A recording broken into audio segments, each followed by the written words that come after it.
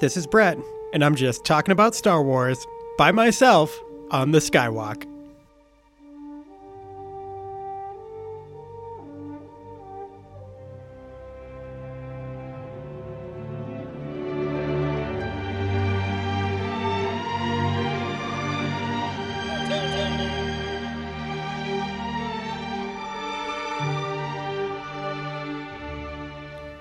What's up, Moof Milkers? Welcome to episode 104. There's a lot to discuss today, and I'll be doing it by myself because the usual squad is not available. Lots of stuff going on in our lives. So I'll be laughing at my own jokes. I will be talking about Taika Waititi, Bob Iger, Clone Wars, and the High Republic. But before I do, social meteors. This is where the good Moof Milkers can find us on social media. On Apple Podcasts, search for The Skywalk, Sky as in Sky, and Walk as in the thing you cook in, spelled W-O-K. Subscribe there, and please leave us a review. Seriously, people, if you can leave us a review, we would appreciate it so much. Spotify, same deal. Search for The Skywalk. Disgracebook, facebook.com/The Skywalk. Twitter, @The Skywalk. Instagram, The Skywalk. Podomatic. Jeff's not here to do Jeff voice for this one. So I'm just going to tell you, it's StarWarsOverCoffee.podomatic.com. And there's a bunch of other ones, Stitcher, Podbean, Radio something or other, Radio FM. I think that's what it might be called. Before we get into the meat of the episode, as always, Waititi Watch. Taika Waititi has won an Oscar, no big deal, for his Jojo Rabbit screenplay. And also, it was announced that he is developing a horror/comedy series for Showtime, no big deal. And he's also finishing Next Goal Wins, another movie that he's making about a soccer team, and making Thor Love and Thunder. No big deal. And speaking of Taika, in huge Waititi Watch news, Taika might get a Star Wars. What? At least those were the initial reports. It was being reported that Taika was being courted to create a Star Wars.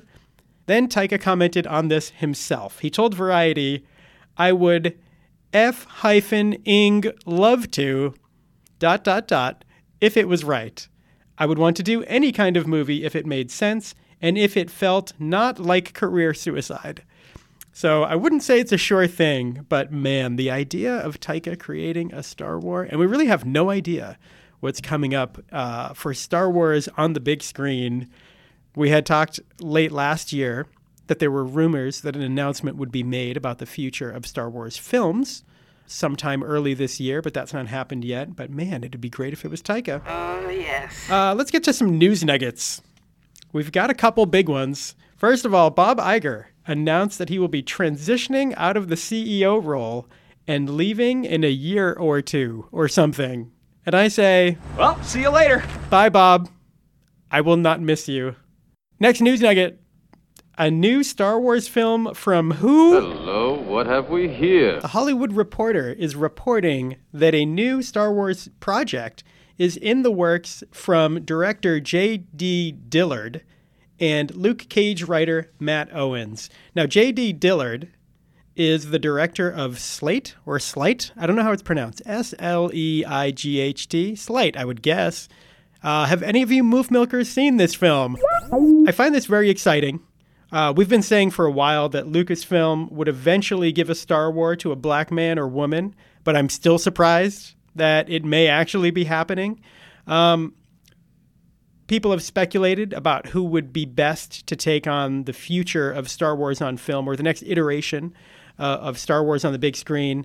And there's been a lot of good ideas out there. We know that Kevin Feige is working on something, possibly Taika Waititi, as we mentioned, who knows? And a lot of people's names are in the mix. But I think this is better.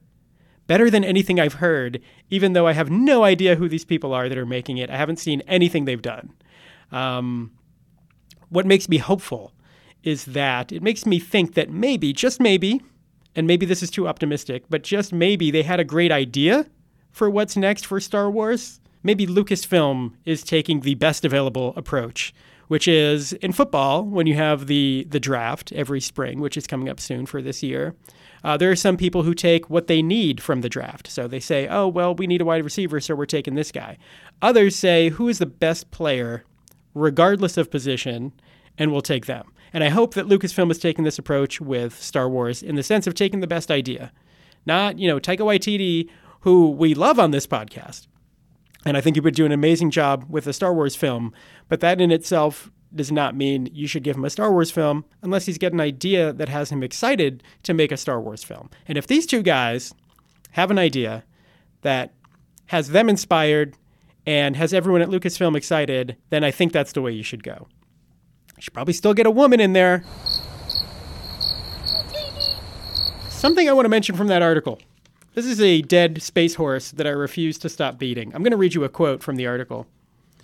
While Star Wars The Rise of Skywalker has grossed $1.07 billion globally since its December launch and will likely end its run as the sixth highest grossing film worldwide of 2019, the trend line for Star Wars films at the box office has declined during the Disney era since 2015's Force Awakens' $2.07 billion haul. Here's where it takes a dumb turn. It says, the 2018 spin-off film Solo, in particular, grossed $392.9 million, which is very low, people, compared to the other ones, and led Bob Iger to concede last September in a New York Times profile that, quote, we might have put a little bit too much in the marketplace too fast. Imagine the idiocy of coming to this conclusion in the same year that Avengers Infinity War made $2.048 billion after being preceded within 1 year by Guardians of the Galaxy 2, Spider-Man Homecoming, Thor Ragnarok, and Black Panther, becoming the fourth highest grossing film of all time. So I just think it's a downright careless conclusion to come to by Bob Iger to say that they put too much out too fast because they put out 2 Star Wars movies within a year of each other. Anyways, like I said, see you later. You don't have to wait 2 years to leave. Next news nugget, and this is really the big one. This is, to me, so exciting. Lucasfilm to launch Star Wars The High Republic publishing campaign in 2020. So I'll give you a quick overview of exactly what this is all about. This is, of course, the thing that had been referred to as Project Luminous. I'm going to read you what they put out on StarWars.com.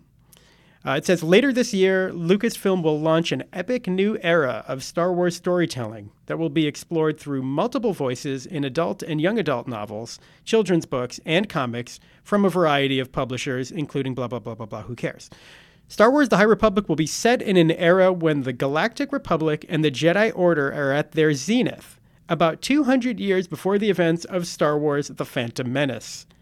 This period on the Star Wars timeline will not overlap any of the filmed features or series currently planned for production, giving creators and partners a vast amount of room to tell Star Wars stories with new adventures and original characters.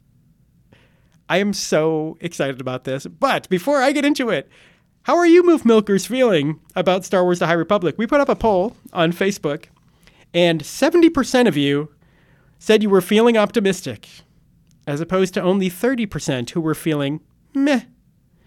Of course, it's too early to say how good these books will be and how good these stories will be, but I, too, am among the 70% who are very optimistic about this. But before you hear from me, let's hear from our good friend and local hero, Steelbook Steve.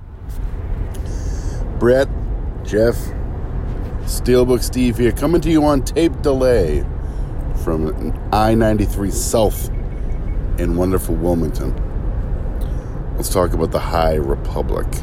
I'm a huge fan of this idea for one reason. Completely untouched timeline. This hasn't been touched by the EU, Legends. It hasn't been touched in canon. It's a completely blank slate. They made references to what they refer to as Jedi Knights of the Round Table. Yes, please and thank you. Also, Jedi roaming the frontier, if you would. The Republic isn't quite as big as it is at the Phantom Menace, so they get Jedi out there policing the outskirts. It's like Jedi Walker Texas Ranger. You get a sweet sweet mid-90s beautiful Dodge Ram that they're driving around in with a hyperdrive. The books that they've announced, very exciting, coming from Charles Soule, really the author of some of the best, if not the best, Star Wars comics that have come out since the Marvel relaunch in 2015. Claudia Gray coming out with a YA book, young adult, and I don't want people to be worried about the fact that it's young adult, because they need to realize that Claudia Gray did Lost Stars, which was young adult, did a Princess Leia book, which is young adult. Both were great. She also did Bloodline. That wasn't young adult, but it was excellent. Outstanding track record. And then there's another book. I forget who's doing it. It doesn't matter at this point. Charles and Claudia. Yeah! Like I said, untapped timeline. Untouched. We don't know what's going on other than the fact that the Republic is rocking and rolling. Big old Jedi Order. And with 200 years from the Phantom Menace, we've got... They didn't mention it, but no reason to believe at some point Yoda doesn't show up. How could you not? Maybe a swole little Yoda. I'm excited. It's going to be fun. First book launches in August, a couple days before Celebration Anaheim, so that'll be interesting. All right, we're going to pause Steve right there so that we can talk about High Republic, and then we'll hear his thoughts on Clone Wars later and talk about that a little bit too. I agree 100% with Steelbook Steve, which is not always the case, but we're totally on the same page here. I'm so optimistic, and here's why. Like Steve referenced, and it was mentioned too, there's a YouTube video on StarWars.com where they basically it's kind of a promo breakdown of what this whole thing is all about. A brave, bold new direction is one of the quotes from that YouTube video. It's 200 years before the prequels. Quote, a golden time, a time of peace and prosperity. They also mentioned it was inspired by the Obi-Wan quote, which is, for over 1,000 generations, the Jedi Knights were the guardians of peace and justice in the Old Republic, before the dark times, before the Empire. Does that sound like maybe a little Ringo? But it's also a time of galactic expansion, which means pirates, scoundrels, and of course, scavengers, which sounds really cool. We really need more pirates, like for real pirates. If you remember, before The Force Awakens came out, I think it was the Vanity Fair photo shoot with Annie Leibovitz, where they showed Maz Kanata's... they didn't show Maz, they showed the inside of her castle, which, come on, you're really going to call that a castle? And then they showed this gangly group of scum and villainy that they described as pirates. And it's like, did anybody do anything piratey? Like, Han walks in there like it's a Cracker Barrel, and nobody's ever in danger. Anyway, so hopefully we get some more of that in Star Wars: The High Republic. Then there's something called the Great Disaster that affects the entire galaxy and kicks off this story in the first book, which is called Light of the Jedi, and written by, as Steve mentioned, beloved author Charles Soule. So yeah, it's a time of peace and prosperity, but then, of course, something bad has to happen in order to have a good story. So there's something called The Great Disaster. Excited to see what that's going to be. And that book, Light of the Jedi, I mean, man. So the one thing, if you're not excited about this yet, I'm going to pull this out right now. Like, just go look at the cover of Light of the Jedi. It's so beautiful. I think they nailed, like, the cover of this book is almost a proof of concept to me. Beautiful concept art that kind of say, okay, this captures the look and the feel and the emotion of the time period that we're going to approach with this High Republic storyline. And it's just beautiful. You have a white female Jedi leading the way on the cover of this book. Then to her right, you have a guy, I don't know, he looks like a commentator for college football, whatever. Then you also have what might be a Twi'lek in the background, although it looks like he only has one of those little tentacle thingies on his head. So I don't know what his deal is. But then to the left of what may be our lead character, the female lead, you have the first ever Wookiee Jedi. And I think they knew that people would be very much into this because they've already announced what this dude's name is. There's an article on IO9 called Meet Buryaga Agaberry, Wookiee Jedi and a very good Star Wars boy. So I encourage you to go out and check that out. But anyway, he looks awesome. He's sort of got a little hilt on his lightsaber. It doesn't have two mini sabers sticking out of it like Kylo Ren's. But, and the thing is, to me, I am not typically on board with something like the Lucasfilm Story Group coming out and saying it's like Knights of the Round Table, but in Star Wars. Because as you may know from listening to this podcast, I'm not a fan of the genreification of Star Wars, which is to say I don't want to see, now we'll do Star Wars in the vein of a Dirty Dozen, and now we'll do a Star Wars story in the vein of this old movie or this book. But anyways, in this case, I think it was good to pull a little bit from something like that. It looks very cool. And man, just to have another Wookiee that we can love. People, it's okay if at some point we have to retire old beloved Chewie. I'm just really excited to start getting new stories with new characters and to be completely unbound and unchained to existing Star Wars canon. I just find that incredibly exciting.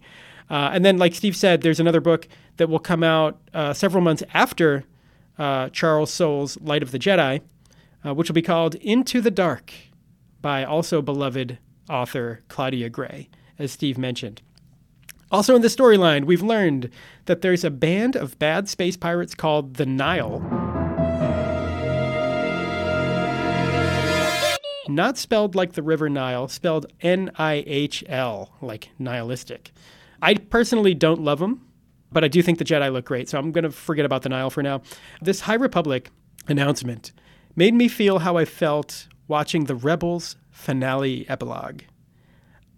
It was new, it was unexplored, it's bright and colorful, it's different, and it's great. Just on a tiny cynical note, this had me thinking, after the original trilogy, and this is something we talked about on our first episode of Star Wars Dark Empire, which we'll be picking up in our next episode, so I encourage you to go back and listen to the first one of that. But we talked about how after the original trilogy came out, for years, we craved more content from that time and place and with those characters in the Star Wars universe. And stories were told for many, many years covering that time period.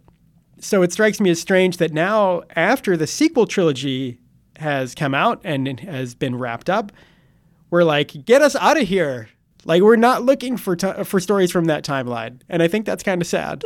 And I don't know what the reason for that is. I don't know if years from now, we're going to look back and feel like we were kind of disappointed by the sequel trilogy. But it seems like we're ready to move on. Let the past die. Kill it if you have to.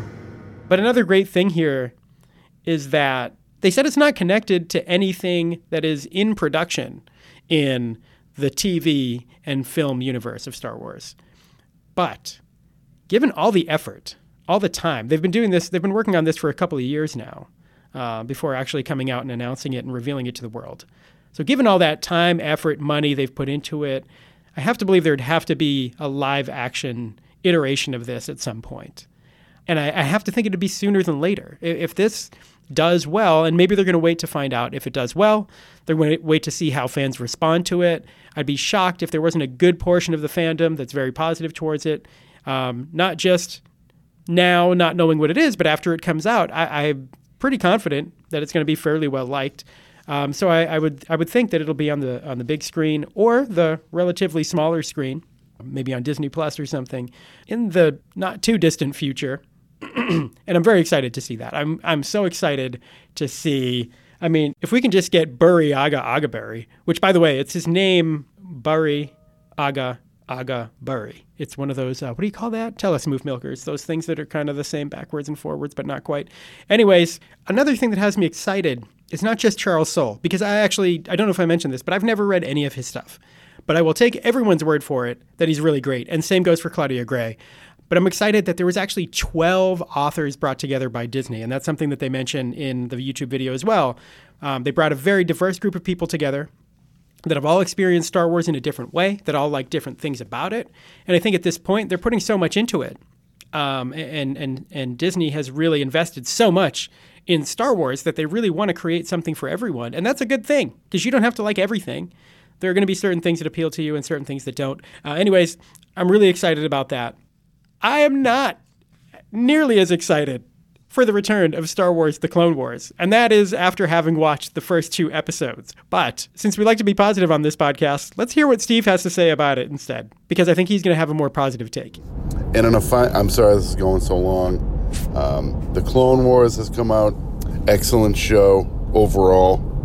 I've enjoyed the first 2 episodes we've gotten. The first one was a bit slower, and I've seen a lot of criticisms for that online. But I think what people, historically with the Clone Wars, need to remember, the Clone Wars had lots of arcs, story arcs. And this season is going to be 3 story arcs out of 12 episodes. The first episode in an arc is always the slowest, exposition-filled kind of world building of an episode. And that's exactly what we got in episode 1. Episode 2 was a lot better. The only thing that I thought was a little bit funny about the episode was that one clone that, I don't know, he's kind of like their Incredible Hulk, and he's afraid of heights. That's pretty funny. I wasn't expecting that. But I like it. Brad, I know you don't like it. You're a hater. You're chugging the haterade. That's what you do. I respect it, though, because we're bros. Guys, enjoy the podcast every time. Keep up the good work. See ya! Love you, Steve. That was great. I love it.